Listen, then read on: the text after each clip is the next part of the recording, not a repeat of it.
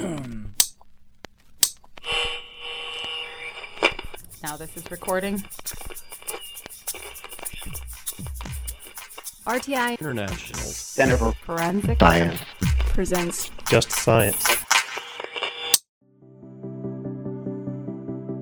Welcome to Just Science, a podcast for justice professionals and anyone interested in learning more about forensic science, innovative technology, current research, and actionable strategies to improve the criminal justice system. In Episode 9, Just Science interviews Clarence Jordan, the Vice President of Wellness and Recovery at Beacon Health Options, to discuss stigma and its impact on the programs designed to support those with substance use disorder and on individual-level incomes. There is no shortage of stigma surrounding the overdose crisis facing our nation. The proliferation of stigma and its impact are constant battles for practitioners and organizations dedicated to combating the problem. Clarence Jordan and the rest of his team at Beacon Health Options enhance their efforts to provide recovery-based principles and behavioral health services through education and community engagement.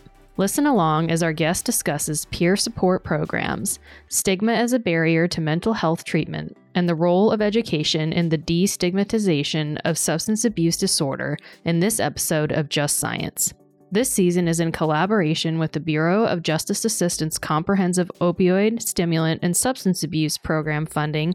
This season is funded by the National Institute of Justice's Forensic Technology Center of Excellence. Here's your host, Paige Pressler-Jur. Hello, and welcome to Just Science. I'm your host, Paige Pressler-Jur, with the Forensic Technology Center of Excellence, a program of the National Institute of Justice. Our focus today addresses the impact of stigma on outcomes for individuals with substance use disorder and strategies communities can implement to mitigate stigma. We hope this discussion will provide ideas and guidance for communities such as those with the Bureau of Justice Assistance Comprehensive Opioid, Stimulant, and Substance Abuse Program funding.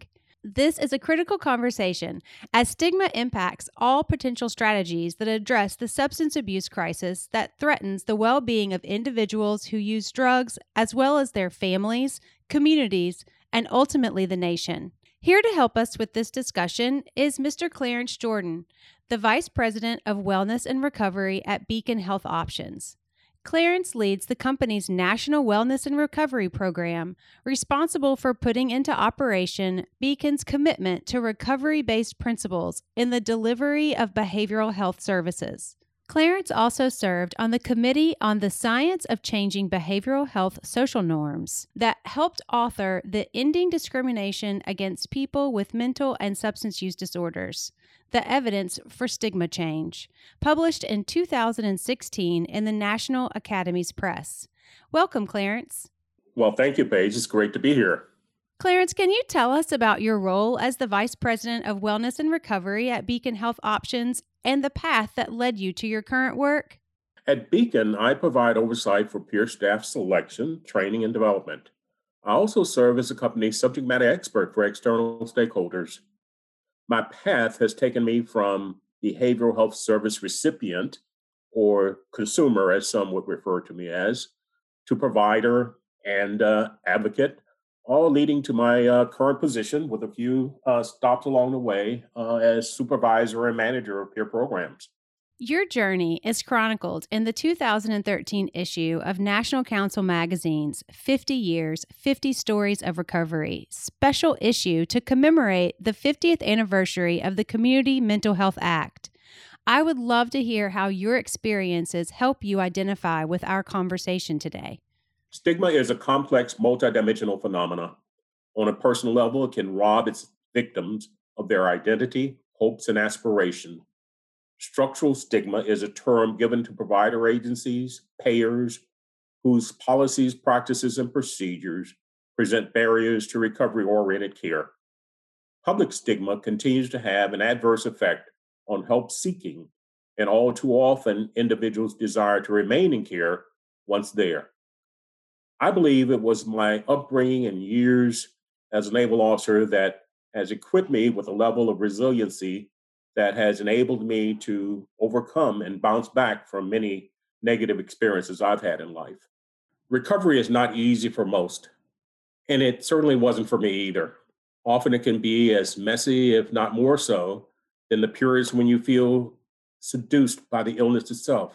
I believe the thrust of the article in the National Council magazine was about the acknowledgement of the fact that many of us cannot do it alone. Once your perception of yourself changes and your basic social DNA is altered, the journey forward can be extremely difficult because it's so easy to lose one's compass. I liken it to an episode at sea where a ship loses its rudder.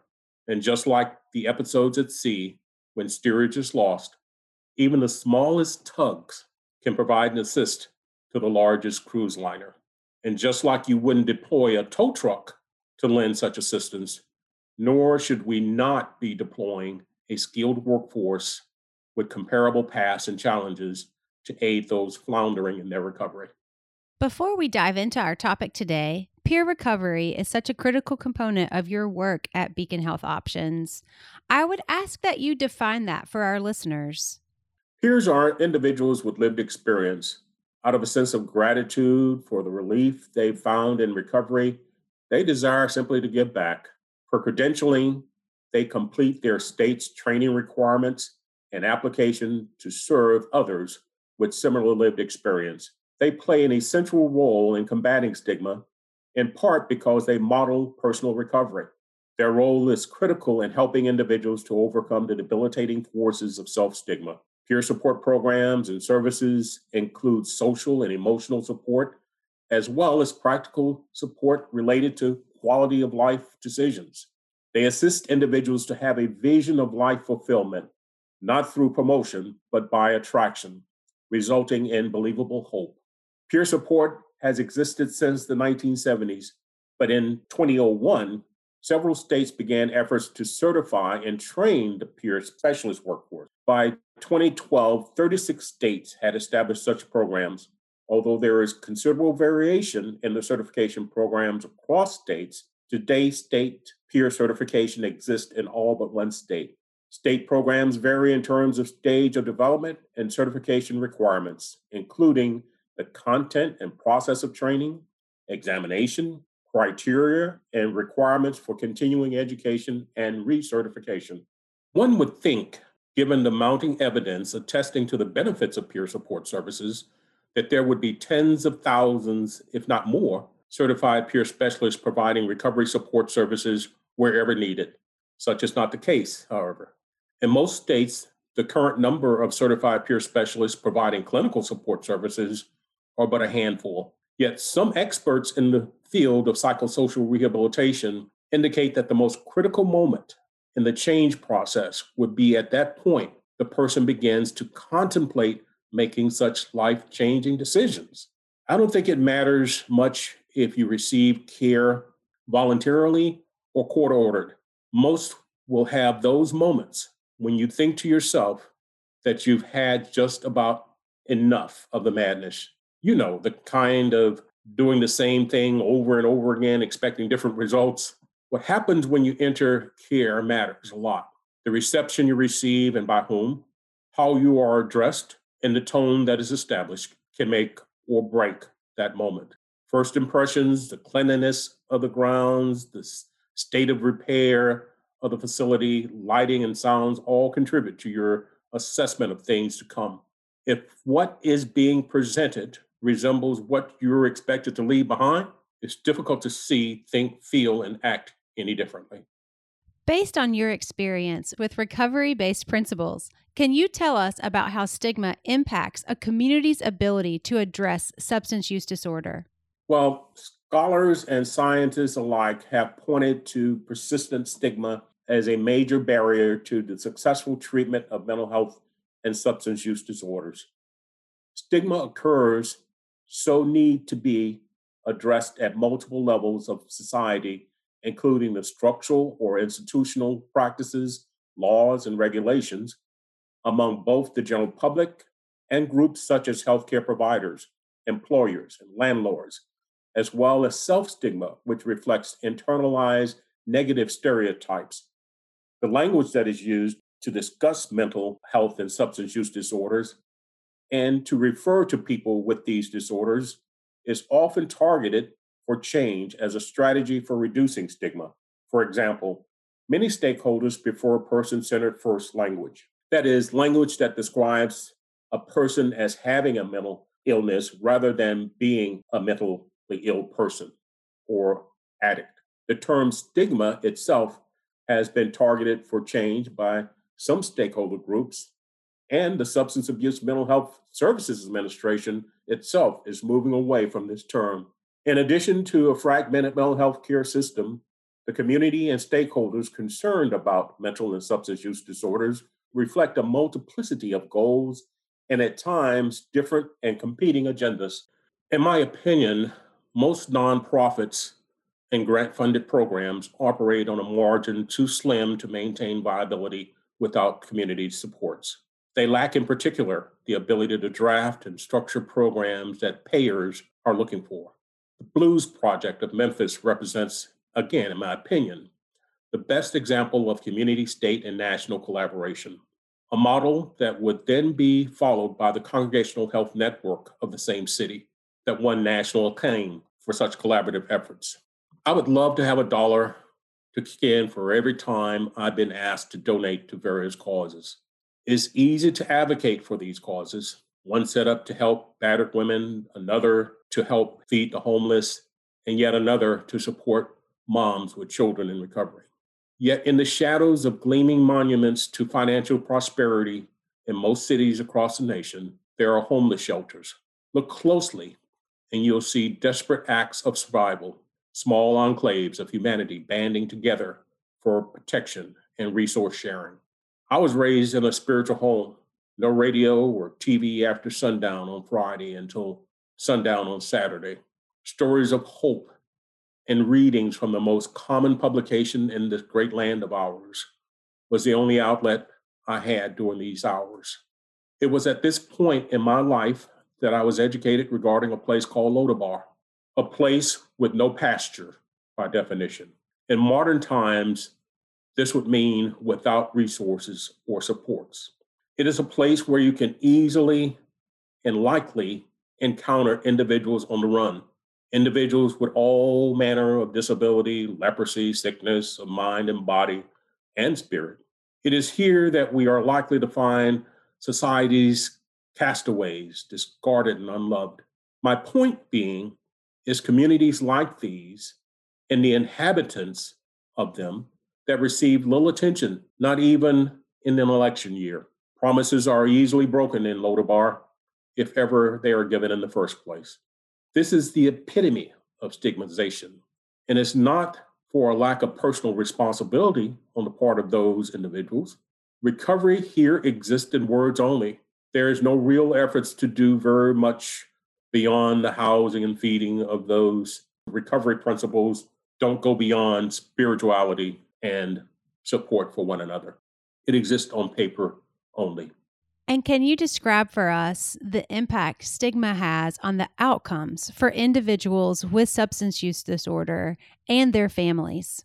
I have seen some remarkable outcomes from providers that really get it. It starts from the top. Belief in the science of stigma reduction and the process of human change is key.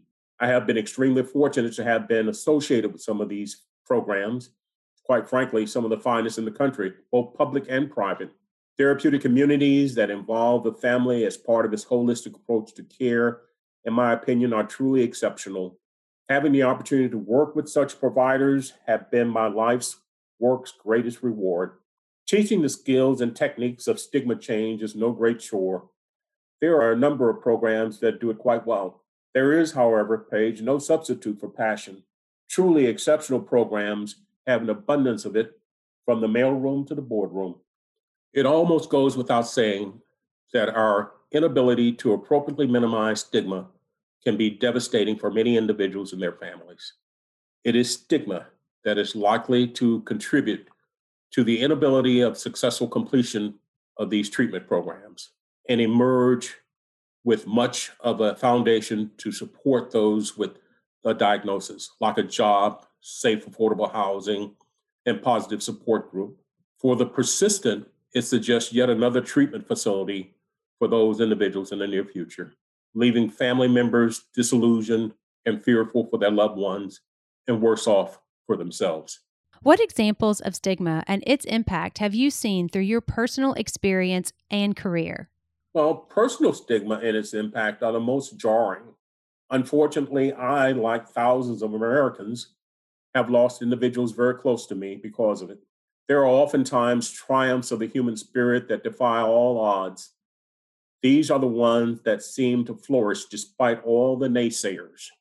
I remember a young man whose only wish it was to have his high school diploma from the only high school in his hometown in South Carolina. I still see the face of the young mother who only wanted to be a good mom for her children, removed from her custody by the courts until she could evidence successful completion of a treatment program. A young woman who not only successfully completed treatment, but also went on to take parenting classes and hundreds of hours doing volunteer work at a food pantry. These are the stories we like celebrating, and celebrate we should. I find no fault in mourning losses either, those tragic endings that almost always seem to come too soon. These are the stories we like to celebrate, and celebrate we shall and should. I find no fault, however, in mourning the losses either, those tragic endings that almost always seem to come too soon. For me, it's fond memories of these individuals who are less fortunate that keeps the fire burning hot in the pit of my stomach. It's that unanswerable question of what if, knowing all the while that it did not need to be so. Can you tell us how stigma is both universal across individuals, but also impacts different populations with racial and gender bias? This is referred to as intersecting stigmas, and they are real at all levels. We need targeted public anti stigma campaigns just as we need to address individual or personal stigma, care, and support. The trick is to have these efforts originate as close to the intended end user as possible, Paige, lest we run the risk of re traumatization and perpetuation of stereotypes. That is why a strength based approach to care is far superior to one that has too sharp a focus on deficits. We traffic in terms like failing schools, growing up on the wrong side of the tracks. I grew up in public housing. My mom worked as a domestic much of her life, and my dad didn't finish 8th grade. So, what does that make me? As an example, I applaud personal identities that aid in the bias experienced by members of the LGBTQ community. You mentioned targeted anti stigma campaigns. Can you tell us more about how important it is to educate the general public on substance use disorder to address issues of stigma? Well, it's very important. Best practice in choosing effective messages first require that a communication campaign develop well-defined goals for each specific group. Effective messages can then be tailored to specific target audiences for defined goals. You know, the best example of a public message campaign that I can remember was the one launched against cigarettes and tobacco. Remember that one? First of all, we taxed the hell out of tobacco. We banned its consumption in public places. We horrified the public with ravages of smoking. And finally, we made it uncool to use tobacco. You served on the Committee on the Science of Changing Behavioral Health Social Norms that authored the Ending Discrimination Against People with Mental and Substance Use Disorders, the Evidence for Stigma Change. Can you speak to the importance of the multidisciplinary approach for this resource? Yeah, the proof is in the charge to the committee of which I was a part. The National Academy of Science was established in 1863 by an act of Congress signed by President Lincoln as a private, non-governmental institution to advise the nation on issues related to science and technology. The National Academy of Engineering was established in 1964 under the National Academy of Medicine, which was established in 1970 under a charter from the National Academy of Science to advise the nation on medical and health issues. The committee, like its namesake, was made up of experts in communications, psychiatry, sociology, social work, medicine, advocacy, nursing, human science, work in environmental studies, each of us contributing in our own way given our own perspective with regard to our experiences, produced the most comprehensive 157-page report on the subject I've ever seen. And in my opinion, Paige, a must-read for anyone hoping to provide help and support to those diagnosed with a mental illness and substance use disorder. Do you have any strategies that you would highlight that can be used to educate stakeholders and potential partners on programs that support those with substance use disorder? You know, I had the benefit of working with Patrick Corrigan, one of our committee members, just this past week. And I think it reminded me that committee members are in full agreement that the best strategy to combat stigma associated with SUD and support those individuals who are affected is contact strategies. I'm talking about program staff, counselors, therapists, peers, and other support personnel who have lived experience. None of us are so naive to deny that SUD is restricted to a single demographic. And yet most states, indeed most licensures, frown upon, if not outright ban, clinical staff from sharing any information and or any aspect of their lives that suggests personal recovery from SUD. And can you speak to the importance of the intersection of the criminal justice system and public health system in designing community programs to serve those with substance use disorder and their families? I believe with advances in the criminal justice reform, there is growing hope that inroads will continue to be made. The double jeopardy imposed by the criminal justice system must be ended. We must abandon the practice of branding citizens in this nation as to restrict their access to what it means to be a productive citizen. If significant headway is to be made, that is the most significant change that must be made, in my opinion. Thank you for highlighting that very important point of not branding individuals as a way to reduce stigma in communities. Are there other recommendations that you would have for both the criminal justice system and public health entities in addressing stigma to improve their support of individuals with substance use disorder?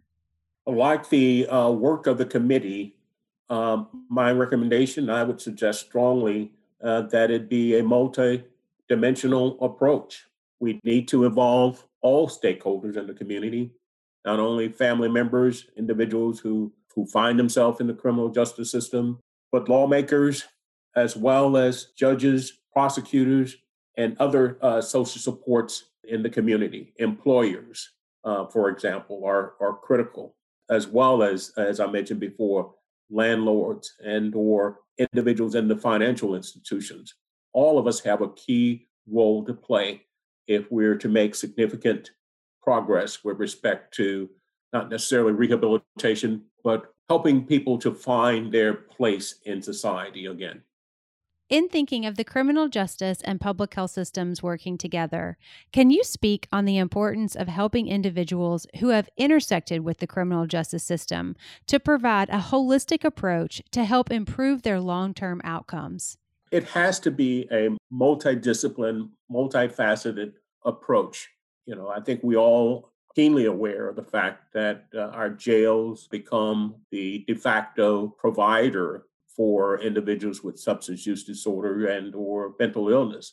Therefore, with respect to supporting these individuals, it has to be a multidisciplinary approach involving employers, judges, public defenders' offices, family members, of course, but also employers and landlords or representative from public housing and such. It always amazes me to see individuals with these disorders released and have no social supports whatsoever and expect anything but homelessness and continued recidivism with respect to reincarceration.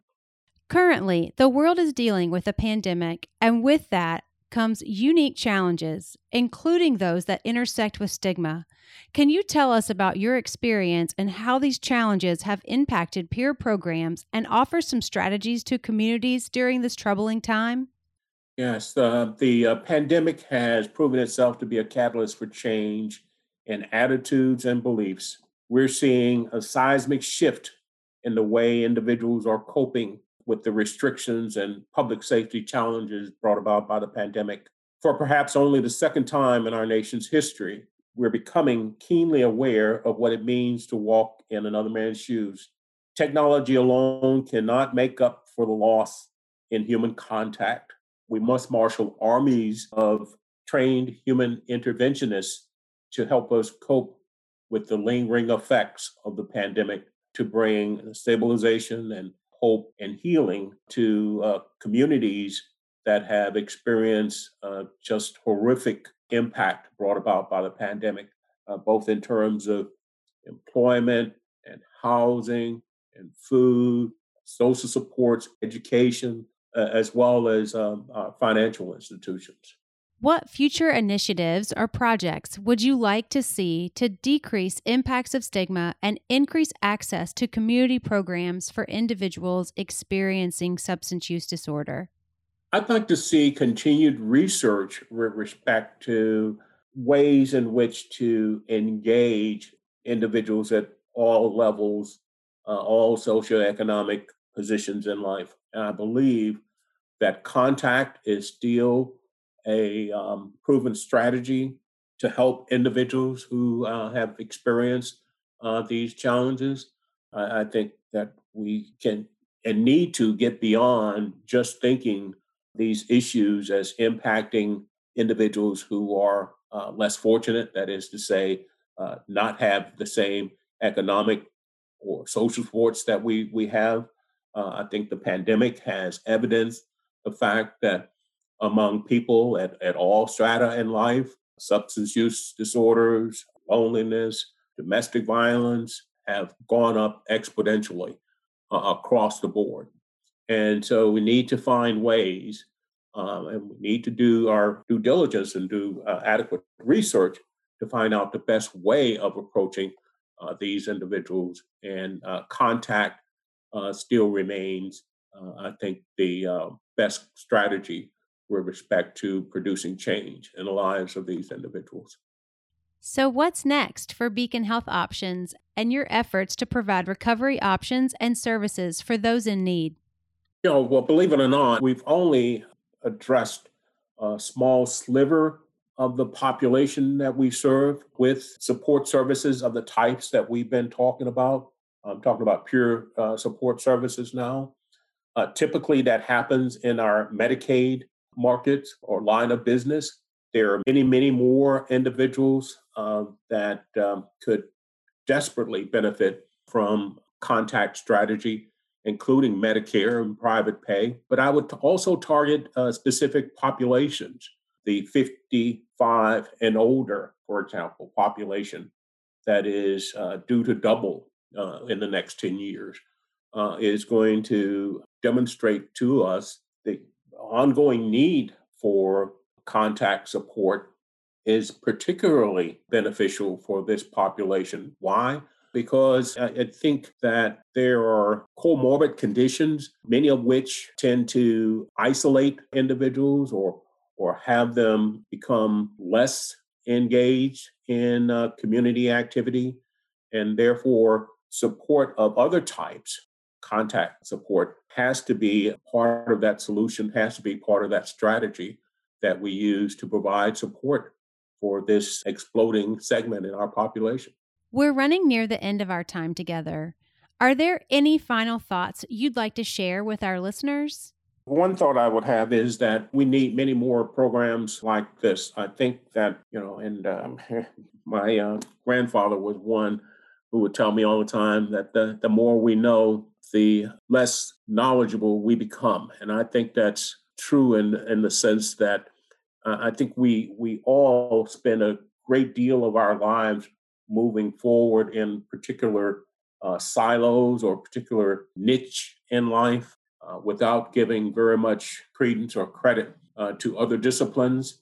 And if anything at all that I learned as a result of being on the committee or having this committee assignment is the benefit that a multi-dimensional approach can have to resolving problems for us. And what I see in my own company is that we have many, many more discussions, many, many more work groups that offer that type of cross-sectional or multi-dimensional approach to providing care and better services for our members. And I think this is going to be key, not only as a result of this pandemic, but also the approach that will bring about better outcomes for us in the future. I'd like to thank our guest today for sitting down with Just Science to discuss the importance of mitigating the impacts of stigma as part of a community's overall strategy to addressing substance use disorder. Thank you, Clarence. And thank you. If you enjoyed today's conversation, be sure to like and follow Just Science on your podcast platform of choice. For more information on today's topic and resources in the field of forensic science, visit forensiccoe.org. I'm Paige Pressler-Jur, and this has been another episode of Just Science. Next week, Just Science sits down with Josh Yohannan to discuss the role that polysubstance use plays in the opioid overdose epidemic currently afflicting our nation. Opinions or points of views expressed in this podcast represent a consensus of the authors and do not necessarily represent the official position or policies of its funding.